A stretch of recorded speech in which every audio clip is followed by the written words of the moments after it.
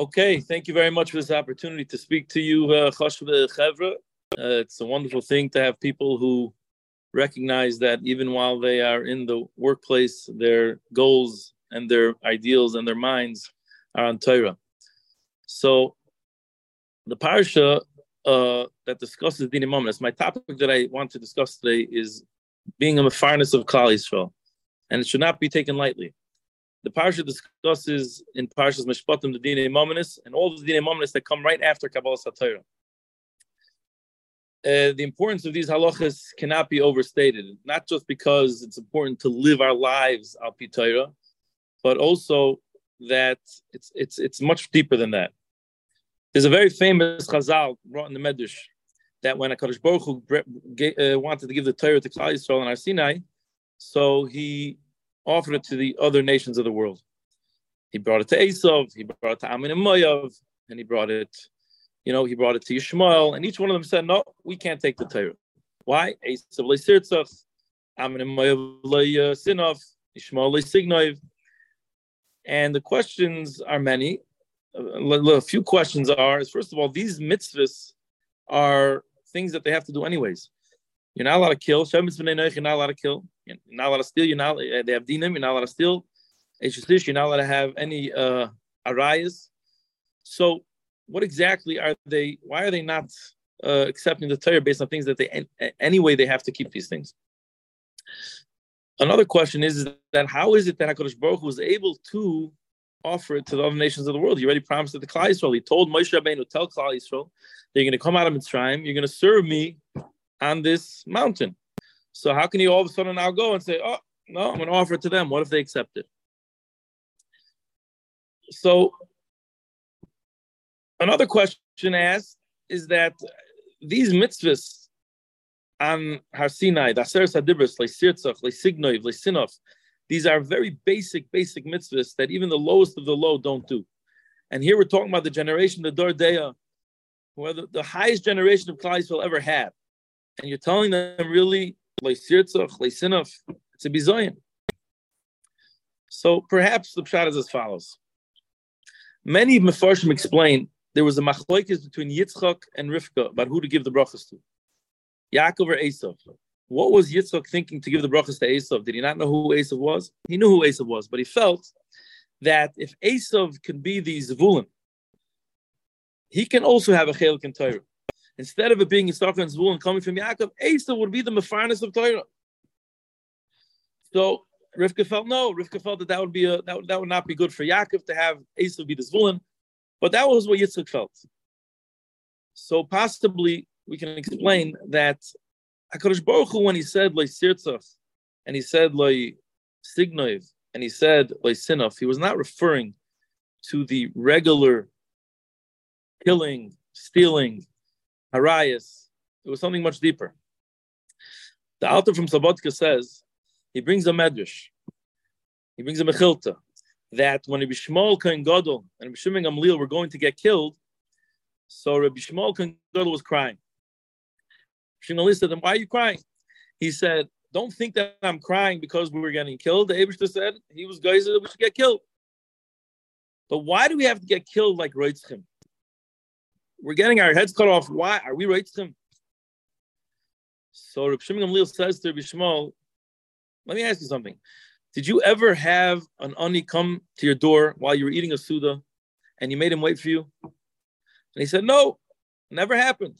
In fact, I had a shomer standing outside that as soon as an ani would approach, I would lead him right inside to my suda.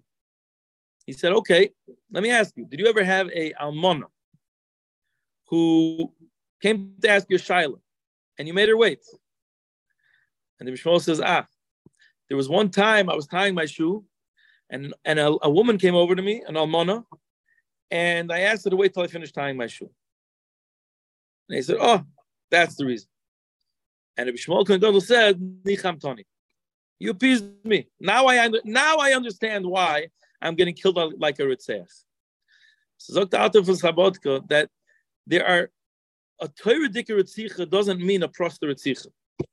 A Torah Dika Ritzicha can mean making an almana sit and wait and making her feel a little bit that she's a little bit less than someone else. A Torah dikale signoi means something else. It doesn't mean going and taking something that's not yours.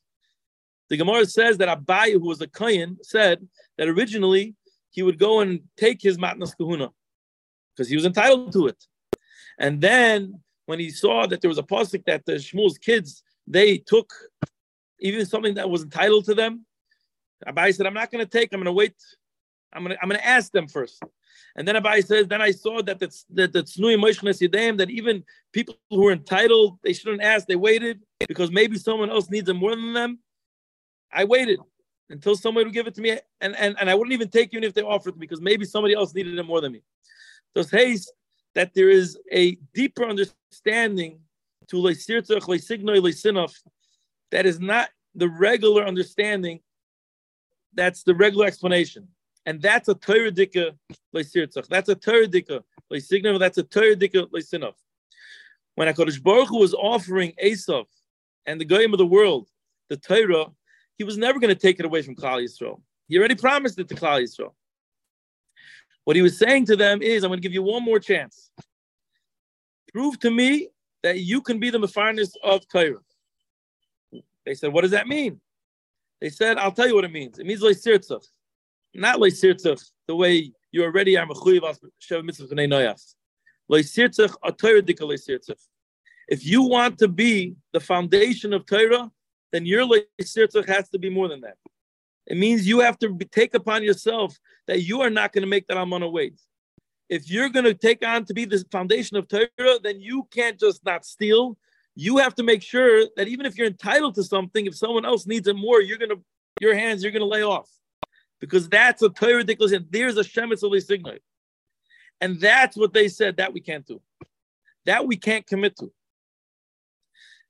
But Klal Yisrael did commit to that.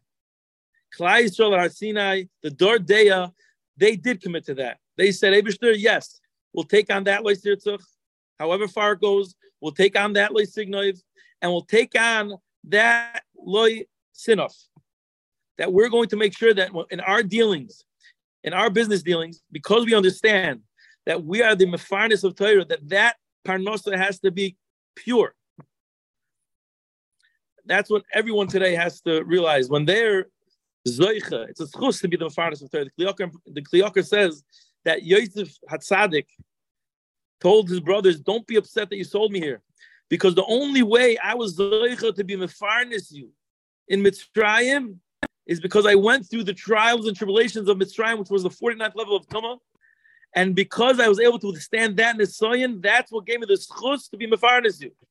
It's a schus to be mefarnes Klal Yisrael. It's a schus to be mefarnes the Torah. But that schus comes from the fact that we took upon ourselves not just the prostal leisirtzach, not just the prostal leisinaf, not just the prostal leisignoi, but the elementary level of these mitzvahs. Rabbi Isai, you have schusim. You have schusim. Thank you very much for listening.